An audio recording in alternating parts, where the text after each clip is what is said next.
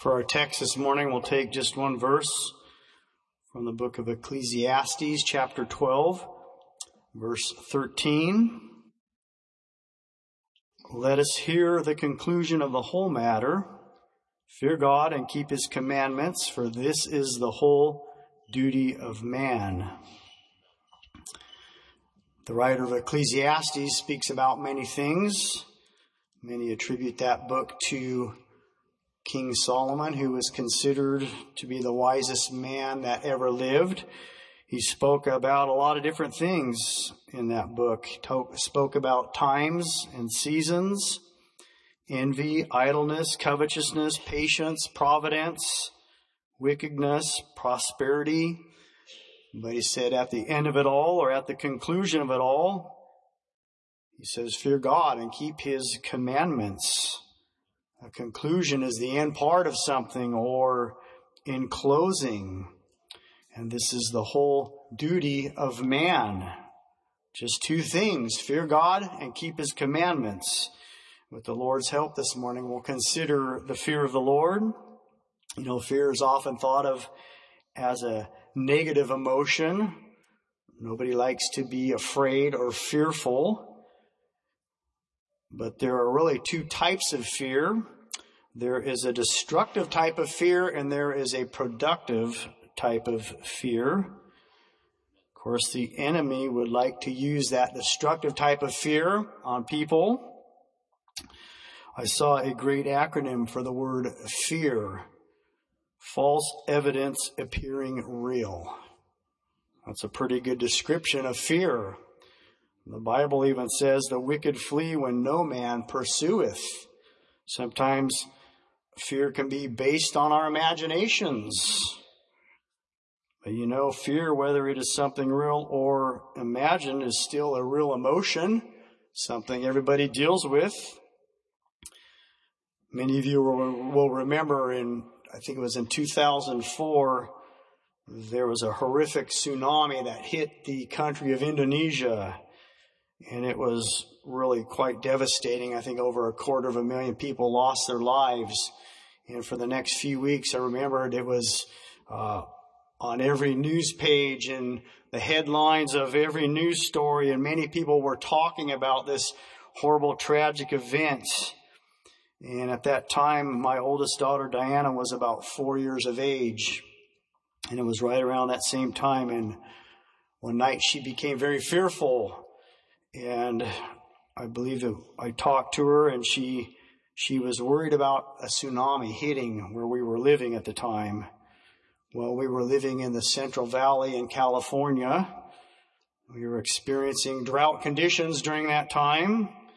Of course, now it's a different story. They've been having flooding, but I tried to reassure her. We were hundreds of miles away from the nearest ocean, and that the probability of that happening was very, very, very remote. And I think I was able to help comfort her and dispel her fears. But fear is a very real emotion. We all experience fear. Well, this type of fear, the enemy would like to use, this destructive type of fear. We know it can discourage and destabilize and even incapacitate people sometimes. You know, the Word of God gives us some different types of fear to look out for. It speaks about the fear of man. Proverbs 29:25 says, the fear of man bringeth a snare, but whoso putteth his trust in the Lord shall be safe. The fear of man brings a snare. You know, the fear of man makes people compromise on what they believe. You know, it causes men and women to look to others in public opinion to know what to think about something rather than what God's word says. The fear of man brings a snare. And we read throughout Scripture of different examples of this type of fear. In Numbers 14, verse 9, it tells us this: only rebel not ye against the Lord, and fear ye not the people of the land, for they are bread for us, for their defense is departed from them, and the Lord is with us. Fear them not. course, these were the instructions given to the children of Israel as they went to spy out the land, and they saw these giants and they became fearful of these men that they actually saw there in the land. And even though God had promised them this land as an inheritance and commanded them, go in and possess the land, because of the fear of what they saw, the fear of other men, it cheated them from their inheritance, from receiving what God had for them. We know that out of that entire generation, only 2 men, Joshua and Caleb, went in some 40 years later. But we see how the fear of man can keep us actually from the fear of God. John chapter 12, verse 42 and 43 says, nevertheless, among the chief rulers also many believed on him, but because of the Pharisees they did not confess him, lest they should be put out of the synagogue, for they loved the praise of men more than the praise of God. Speaking about many in Jesus' day, many religious leaders, they heard Christ, they saw the miracles he did, and in their hearts they believed that he in fact was the Messiah, but because of the fear of what others would think, the fear that they might be put out of the synagogue, they denied Christ. They apparently believed in their hearts, but they failed to confess with their mouths. Well, that's what the fear of man will do. It'll keep us from speaking up and sharing our testimony. Romans 10 verse 9 says, if thou wilt confess with thy mouth the Lord Jesus and believe in thine heart, then shalt thou be saved. So we see we must believe in our hearts and confess with our mouths. But unfortunately, the fear of man keeps many from doing this. We know there's also a guilty type of fear. Well, that can be a positive or a negative emotion. Certainly, when a person is under Holy Ghost conviction, they feel a guilty type of fear. That's a good fear to have, and that comes from the Lord. But sadly, too many push aside or try to stifle that or push it aside and ignore it. Well, eventually it will go away and leave them in a far worse condition. But to ignore conviction, we know, is destructive. That's one type of guilty fear. Isaiah 66 verse 4 says, I also will choose their delusion and will bring their fears upon them, because when I called, none did answer. When I spake, they did not hear, but they did evil before mine eyes and chose that in which I delighted not. So here we have an example. God speaking. He sent conviction. He called to them. He called after them, and they ignored him. They ignored his name, so he gave them over to a delusion and gave them up to other fears. It's dangerous to ignore conviction.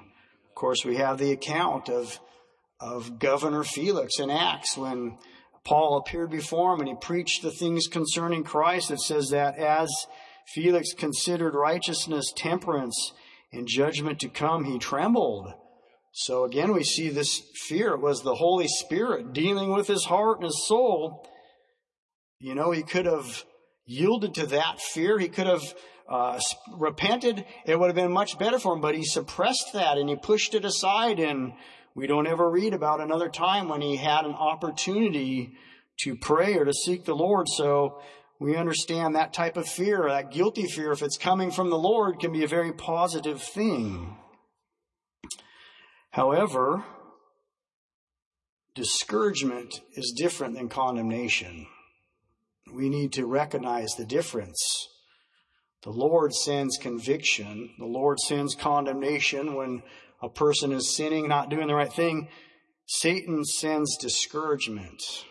Sometimes the devil would like to try to make us feel guilty about things we didn't even do. Satan will come along. He'll plant a thought in your mind, and right away he'll accuse you and say, you're not saved, or you wouldn't have even thought that. We know that temptation came from Satan, so it's important to recognize the difference. That kind of fear comes from the enemy. We want to learn to resist that kind of fear. 2 Timothy chapter 1 verse 7 says, for God hath not given us the spirit of fear, but of power and of love and of a sound mind. So if that discouraging kind of fear grips you and Satan tries to convince you or try to tell you you've done something you haven't done, resist the devil.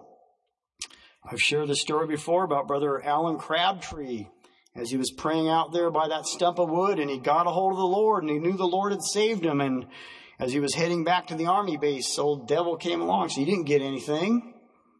And Brother Alan said, "Oh, yes, I did." Oh, just a minute later, Satan said, "Well, you'll never keep it." So Brother Alan said, "Oh, so you admit I got it?" So he realized that that discouragement, that fear was not coming from the Lord, it was coming from the enemy. You know, there is one type of fear that will always bring positive results. It will always be productive. Of course, the Word of God tells us about the fear of the Lord. The fear of the Lord is a different kind of a fear. It's a good fear. It's one that we would all hope to possess. You know, the fear of the Lord leads us to love Him more, and it creates a desire in our hearts to actually draw closer to Him rather than to pull away from Him. Fear, as it's referenced here, is a reverence or an awe or a respect for God and for the things of God. Even that can be a bit confusing sometimes. You know, I have a certain amount of reverence and respect for grizzly bears and rattlesnakes, but I don't want to get close to either one of them. That's not the kind of fear the Word of the Lord is talking about. Certainly we recognize God's power and His righteousness, but we also recognize His love and His mercy and His grace, and it's that kind of fear that actually compels us to want to draw close to the Lord. We want to reverence and respect Him and have that desire to please and obey the Lord. This is a good thing.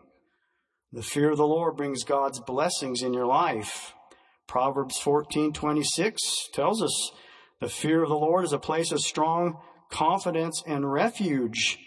The fear of the Lord is a fountain of life to depart from the snares of death. The fear of the Lord brings God's blessings. Luke 1:50 says His mercy is on them that fear Him from generation to generation. So the fear of the Lord will bring God's mercy in our lives. Psalm 31:19 says that the goodness of God is laid up to those who fear Him. You know, our protection and deliverance is connected to our fear of the Lord. Psalm 34:7 tells us that the angel of the Lord encampeth around about them that fear Him and delivereth them. So we can see what a good thing the fear of the Lord is. But most important of all, we know the Word of God tells us that the fear of the Lord leads to repentance and salvation and victorious living. Proverbs 16:6 says, by the fear of the Lord, men depart from evil. No wonder the word of the Lord says that the fear of the Lord is the beginning of wisdom. You know, the fear of God acts as a great motivator.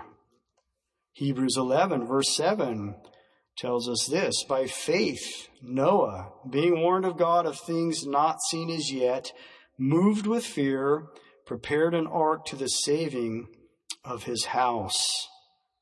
It says that Noah, being warned of God of things not seen as yet, moved with fear. Genesis 6 tells us that Noah found grace in the eyes of the Lord, grace or favor. Why did he find grace in God's eyes? Because he feared the Lord. He had a fear of the Lord. You think about the conditions that Noah lived under. It tells us that before the flood, the wickedness of man was great. The imaginations and the thoughts of man were only evil continually. He even said it was so bad that it repented God that he ever made man in the first place. Pretty awful time. But when God told Noah what his plan was and what he was going to do and how Noah and his family could escape, it says Noah moved with fear. The fear of the Lord trumped every other fear that Noah may have had to face.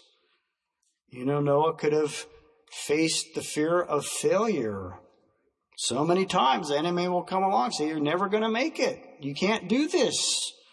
Well, you think about the task that Noah was given by the Lord to do. He told Noah to build something that had never been built before. He told them to prepare for an event that the world had never seen up to that point. He said he was going to send a flood. Apparently, according to the scriptures, many believe that they never even seen rainfall up to that point. It said that the earth was watered by a mist that rose up out of the ground. So all of this was brand new. It's things that Noah had never even seen. There's no need for an ark or a ship. You think about the size of the task. The ship was 450 feet long, 75 feet high, and 45 feet wide. Many say it was the equivalent of 522 railroad livestock cars. This was a big, big boat built in the middle of apparently a desert that had never seen rainfall. Noah didn't have the help of experienced shipbuilders. He didn't have engineers and all these people to help him with this task. There was no previous person with any experience or knowledge. There were no engineers to help him with the design of this ship. He got all of his instructions directly from God himself. But Noah moved with fear. Someone said the ark was built by an amateur in obedience to God. The Titanic was built by professionals in defiance of God. Well, we know what the results were. The fear of the Lord overshadowed any fear of failure that Noah may have faced. Of course, Noah, no doubt, probably had to deal with the fear of reproach.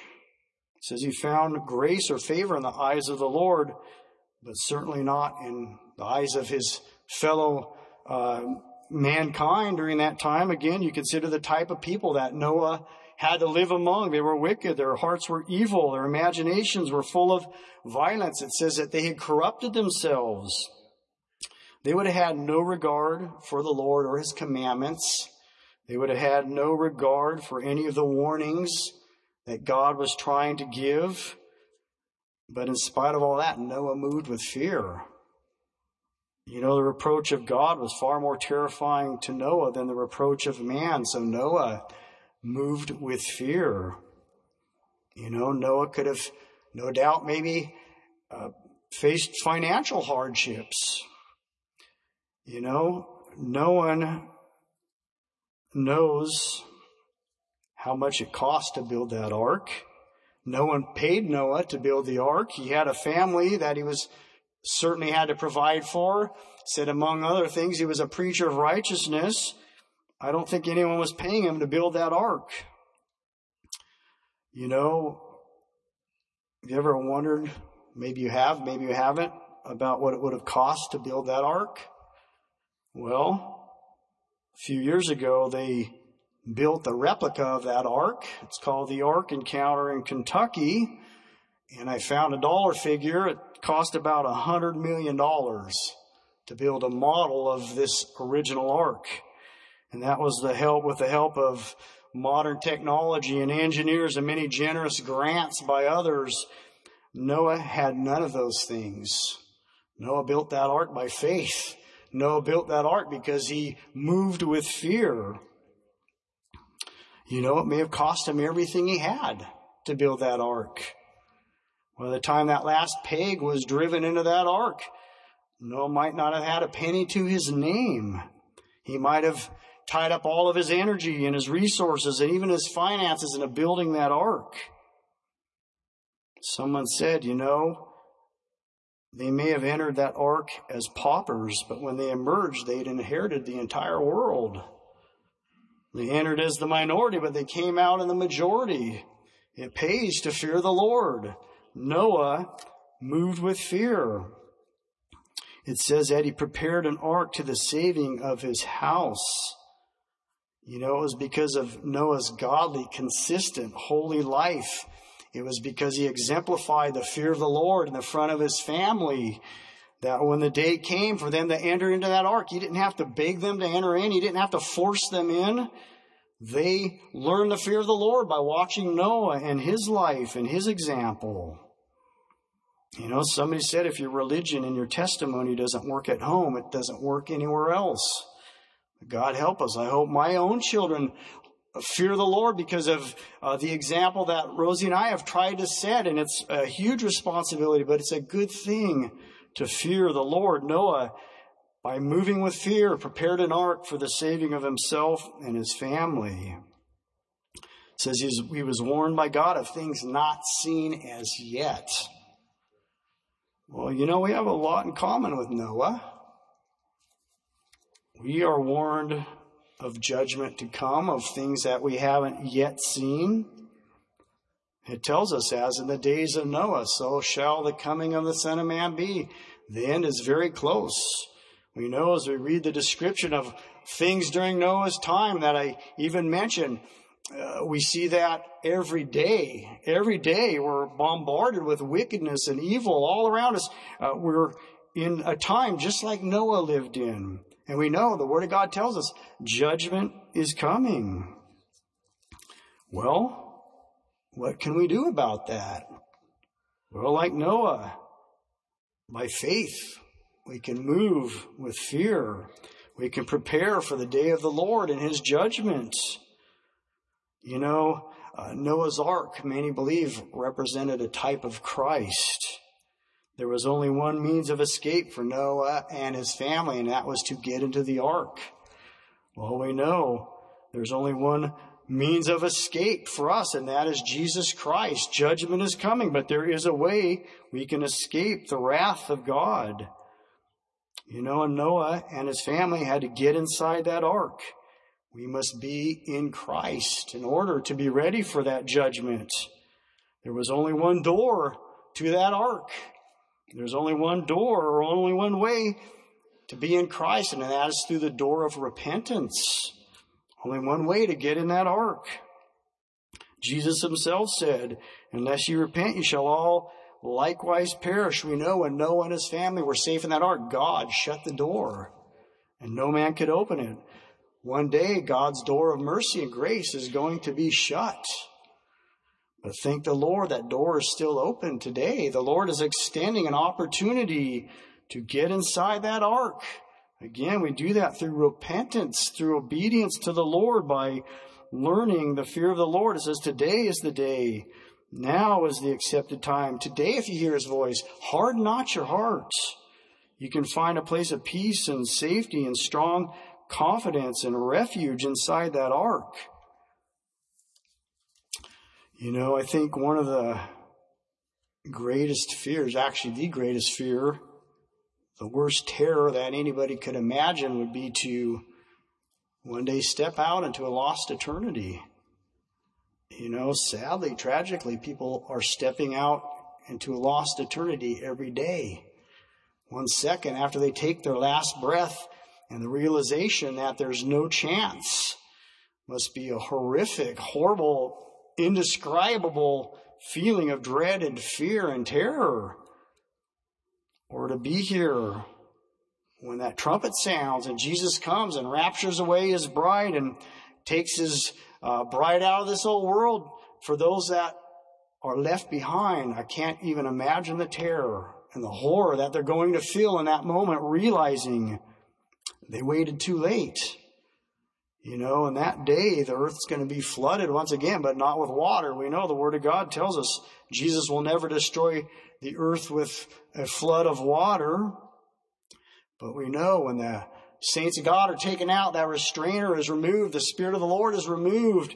Hell's going to break loose on this old earth. At the same time, God will be pouring out his wrath and his judgment upon the godless and the unrepentant.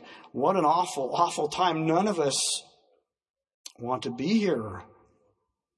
If that thought fills you with dread or fear, that's a good thing. But you can replace that fear with another kind of fear. You can fight fear with fear. You see, the fear of the Lord dispels every other fear that there is. Someone said, when you fear the Lord, you don't have to fear the Lord. Meaning if you learn that reverence and that respect and you surrender your life to the Lord and you learn the fear of the Lord, you don't have to worry about that coming judgment. Well, judgment is coming. But thank God, there's a remedy. We don't have to be here. The fear of the Lord is a good thing. The fear of man, it tells us, brings a snare. But the fear of the Lord says to those that put their trust in the Lord, they're safe. Do you want God's blessing in your life? Do you want God's mercy? Do you want his peace? Do you want God's divine protection? You know, you can find that in the fear of the Lord. You can be under his grace and mercy, or you can remain under his anger and his wrath. But you have a choice. You can be under God's mercy and grace. The fear of the Lord is the beginning of wisdom. The Lord extends an invitation even today. If you're not right with the Lord, or if thoughts about eternity disturb you, or maybe you're not sure where you stand with the Lord, the fear of the Lord can take care of all of that. Today, God can give you peace. You have an opportunity to pray. Thank God for that. The altars are open. Let's sing 613 and let's come and seek the Lord today.